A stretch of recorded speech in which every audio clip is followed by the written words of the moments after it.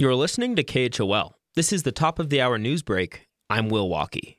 Jackson Mayor Haley Morton Levinson gave her first annual State of the Town address Tuesday. Morton Levinson discussed the accomplishments of the town council over the past year, as well as the challenges it faces moving forward. One of the major points of contention, she says, will be the town budget, which is stretched thin as revenue sources statewide and locally dry up. I want to highlight all of these cuts because when the general penny was on the ballot, some suggested that we cut instead of finding new revenue. In fact, we have cut so much from our budget that right now we are tracking closer to the town's budget from 4 years ago. The mayor says the town council is exploring alternative revenue options to help support vital services like childcare and mental health support. After more than 4 hours of presentations and debate, the Teton County Board of Commissioners voted to table a proposal to develop 26 acres in northern South Park. The board heard both sides of the argument, first from applicants the Gill family, who say their proposal is sufficient. Attorney Amberly Baker represents the Gills, and she says there's a lot of misinformation circulating about the plan. We're asking you to just follow the law because this is not a court of public opinion.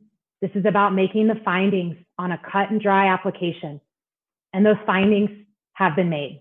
On the other side of the debate are several advocacy organizations and concerned citizens. Many speakers, including Joseph Sackett, expressed apprehension over water quality, traffic, and the lack of housing regulations in the potential new neighborhood. Sackett says approving the proposal while a neighborhood planning process is still ongoing undermines previous community efforts to slow down development.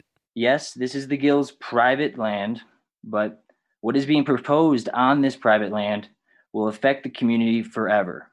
This town is growing too fast and land is too scarce. We need to do this right, and we need to do this in the name of a better community. The board will reconsider the proposal on February 16th. It has asked the Gills to further address wastewater treatment and other concerns brought forth Tuesday. The Raising Girls program will host an online lunch and learn event Thursday from 12 to 1 p.m. on Zoom. The event will highlight a new book designed to help support young girls and the stresses and anxieties they face. According to the Centers for Disease Control and Prevention, women are more likely than men to experience symptoms of depression or anxiety as a result of the COVID-19 pandemic. To learn more about the event and program, visit gapjh.org.